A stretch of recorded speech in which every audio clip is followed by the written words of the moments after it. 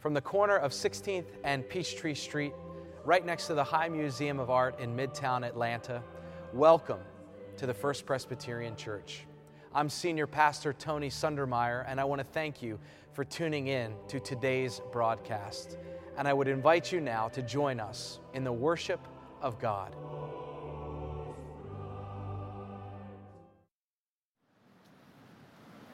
Good morning.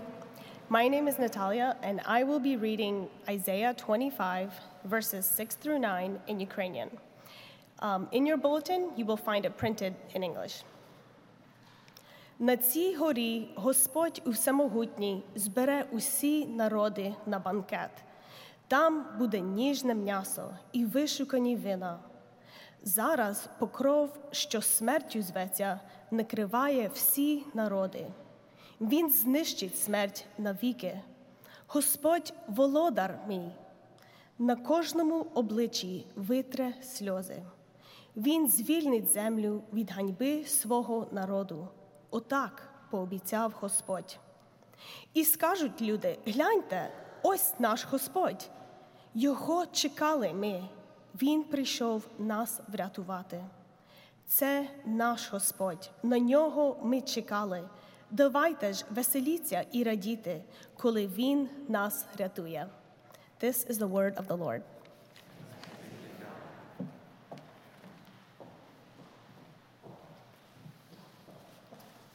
Thank you, Natalia. I know your bulletin says that Meredith will be reading the second passage in French, but she has been homesick all week. And so we wish her a speedy recovery. I instead will be reading it not in French, but in English for us. Revelation 21. Then I saw a new heaven and a new earth, for the first heaven and the first earth had passed away, and the sea was no more. And I saw the holy city, the new Jerusalem, coming down out of heaven from God, prepared as a bride, adorned for her husband. And I heard a loud voice from the throne saying, "See, the home of God is among mortals. He will dwell with them as their God. They will be his people, and God himself will be with them. He will wipe every tear from their eyes. Death will be no more. Mourning and crying and pain will be no more. For the first things have passed away." And the one who was seated on the throne said, "See, I am making all things new." And he said, "Write this down, for these words are trustworthy and true." This is the word of the Lord.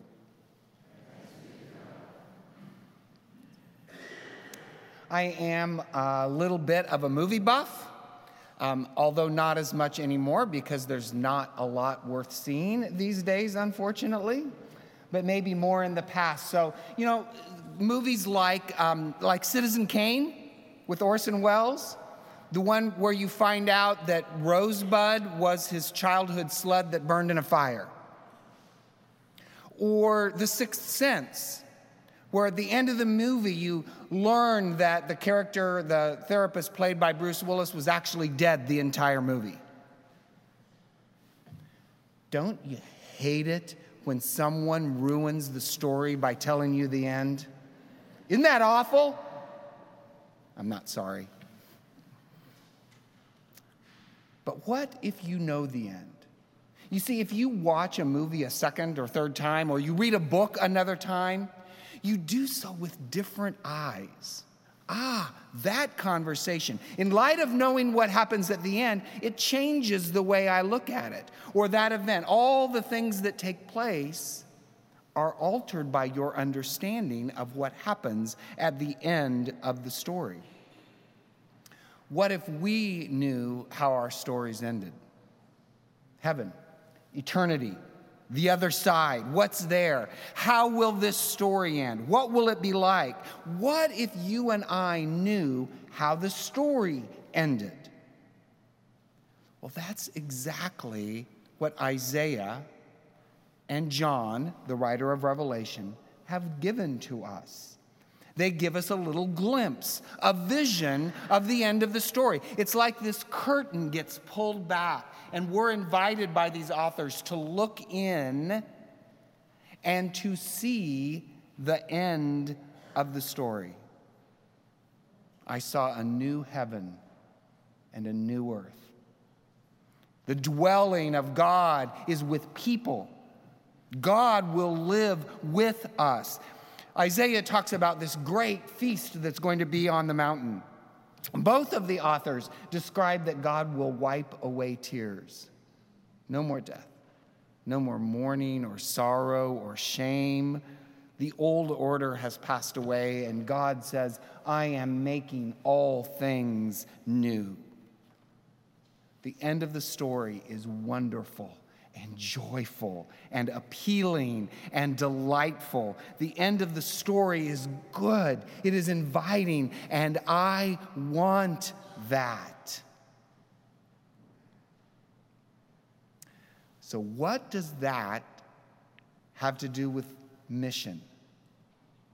Here on Global Mission Sunday, here's how I see it. In the end, everything is good. The end of the story is good and whole. Right now, everything is not good and whole. So this isn't the end of the story. Mission is what we engage in, how we view things while we're on the journey to the end of the story. Mission is how we live today, knowing the end. We tell others about it, and we invite them to come along, and we have this privilege. God invites us to partner with him. God is in the business of restoring and bringing all things to this good ending, and he invites us to join in with that and be part of that. We know where we're going, and that is secured and anchored in the cross of Christ. And knowing that affects how we look at things today. So we bring others along. Privileged to share this ending with others and to invite them, but especially to talk to and invite those who are on the outside, those who are on the margins, those who maybe haven't been told or haven't experienced a God of love and grace, who don't know that the story has this beautiful ending. This vision, Isaiah and Revelation, this vision becomes our mission. And we live as a church with a mission identity. Not mission activities, a mission identity. To love like Jesus until the end of the story. A number of years ago, I read an article by a man named Alan Roxborough, and he talked about the missional church and what it means to be a missional church and what the hallmarks of that might be. And it had a very profound impact on me. He talks about how the church should be a sign, should be a foretaste of what is to come. That the beautiful story that's at the end, people get a little bit of a taste of that today by how we act toward one another and how we act toward the world. Roxborough talks about how mission is not a program of the church. Mission is the purpose of the church. We don't do mission activities. We have a mission identity. Mission is not carried out by a few people who say, hey, that's my thing. But every one of us is commissioned, called by God, every one of us as part of a missionary society that's sent into the world. I think that so often churches, and in my experience, particularly the North American church, has bought into a lot of the teaching of the culture. And what we see very often in churches is what we could identify as a spiritual food court. I believe I'll have some of this. That's not for me. I don't like that. I might try this for one time. And it's all about me, and it's all about what I want, and it's all about what I get from things. It's human-centered instead of being God-centered.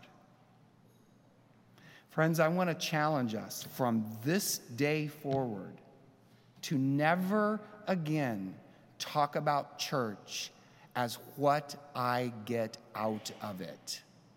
That was a great sermon that Tony preached. The choir sure was pleasing to listen to, weren't they? I really enjoyed that or really appreciated that. Instead, I challenge us to look at church as what I bring to it so that I can be fed and then sent as a missionary into the world. The church is a sending agency. The church is a sending agency. And we come here to be equipped and to be filled so that we can go out into God's world, to seek the lost and to love them so that they know how the story ends. Our whole purpose is to love others enough that they will come to know the end of the story. How would we do that? What are the steps we ought to take? What are the pieces we need to put in place to have this kind of mission identity? Well, there really are not a lot of requirements. It's not complicated at all.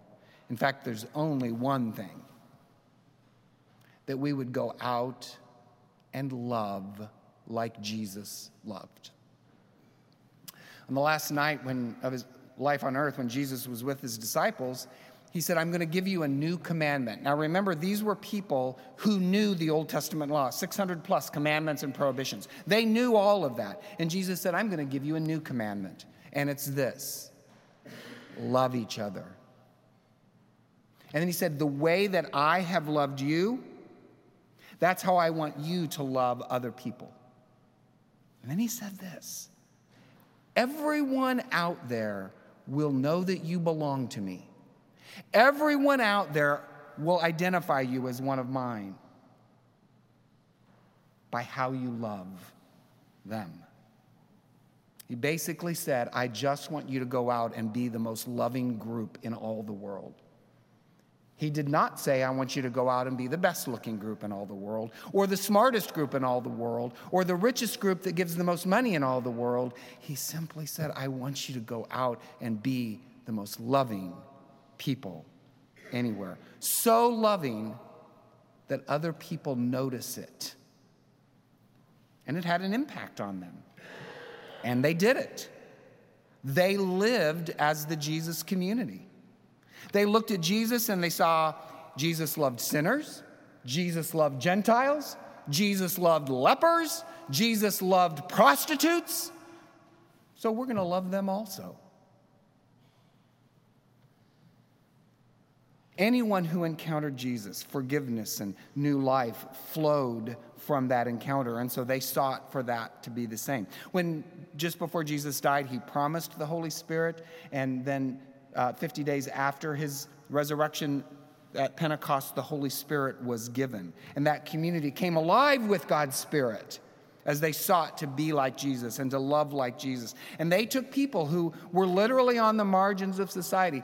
History tells us that people in communities those days who got sick were carried out of the community and left on the side of the road. And the history tells us that the Christians went out and picked them up and carried them home and put them in their houses and cared for them. They took people and welcomed them and loved them and introduced them to the cross and told them about Jesus so that they could also know about the end of the story. We cannot romanticize the early church. Goodness knows they had problems. They had a lot of division among themselves. But they did try to do what Jesus did and what Jesus asked them to do. They reached out in ministry to the world, and the world was changed because of them. Our world that we live in is a long history of war and division and battles over boundary lines and killing people because you're not like me. And sadly, there are many who have done that in the name of Christianity, and that does not honor God. But throughout history, throughout the last 2,000 years, there have been Jesus people who've said, our leader's final command is to love. And so we're going to try to be the kind of community that loves. We're going to be the kind of people who believe that God sends us to the world to love and to let that change the world, because they are invited to also know the end of the story. And my question for all of us this morning, friends, do we believe that God can do that today? Can God still raise up a community of Jesus followers? People who know how the story ends, and so that impacts and changes the way they look at the world, and it drives everything they do. People who love without exception. People who keep on loving in spite of the obstacles. People who keep on loving in spite of being mocked or laughed at. That when other people say, that didn't make a lot of sense what you're doing, say, I'm just going to keep on loving. To love one another, to love God's world, because that's what Jesus commanded us to do. In my less than 1 year with you at First Presbyterian, I've seen a church that is trying to do that. It's not perfect, but I see you. I see you loving our neighbors. I see you loving the people of Kenya and Cuba and Haiti and refugees.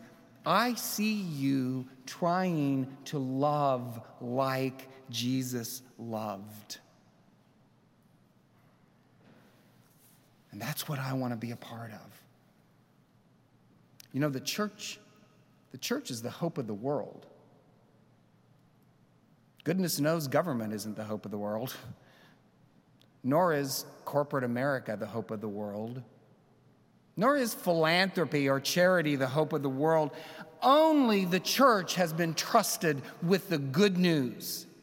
The good news of God's grace and love in Jesus Christ. The good news of how the story ends. And that's the news that the world is waiting to hear. That's the news the world is longing for. And so God sends us. Every one of us. Remember, the church is a sending agency. God sends us into the world. Some of us God sends to our next door neighbor. Others God might send to a classmate or a coworker. Sometimes God sends someone to another nation. But God calls and sends every one of us to go out into the world and to love like Jesus loved. And to keep on doing that again and again and again until we get to the end of the story. That, my friends, is mission. In the late 2nd century, early 3rd century, there was a church father, a historian, a writer. He wrote a lot by the name of Tertullian.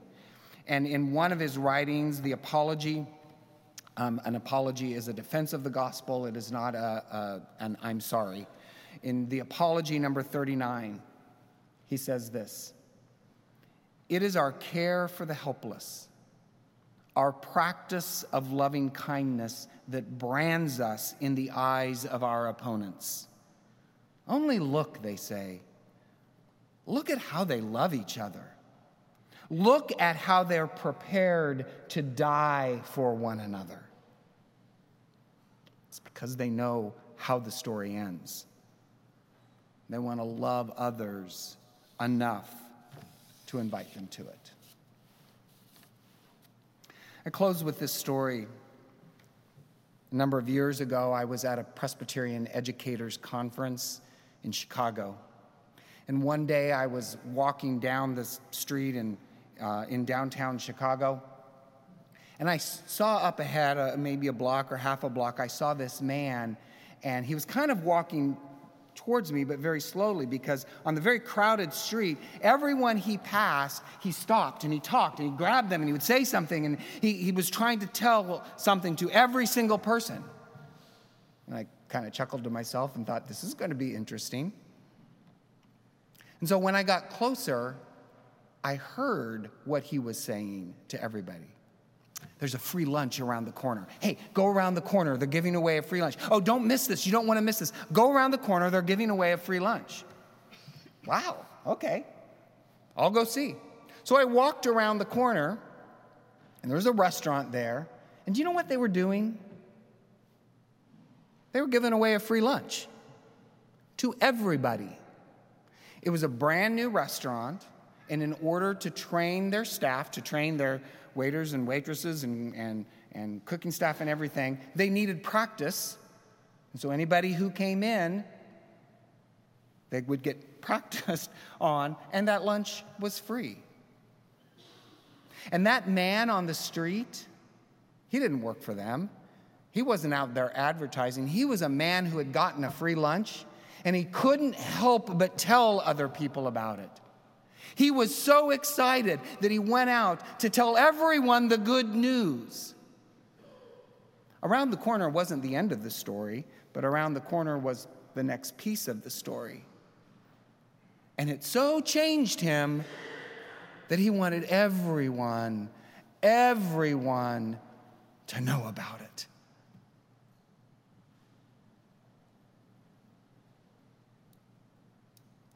May that be you and me together doing the same for Christ's glory.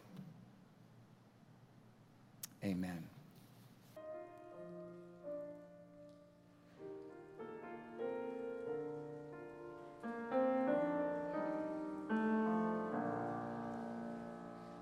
Great is thy faithfulness, O God, my Father.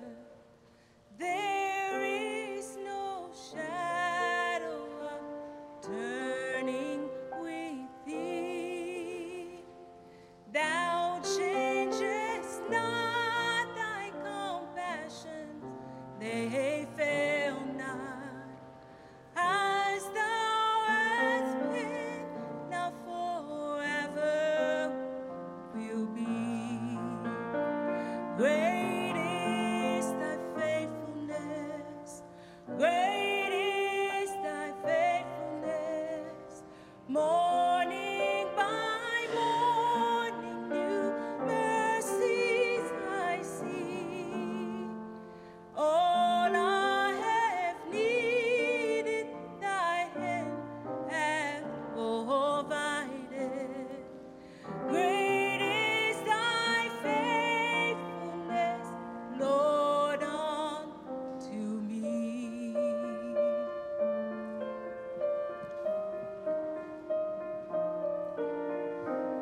Pardon du péché, Père, douce et profonde, ta sainte présence pour me guider.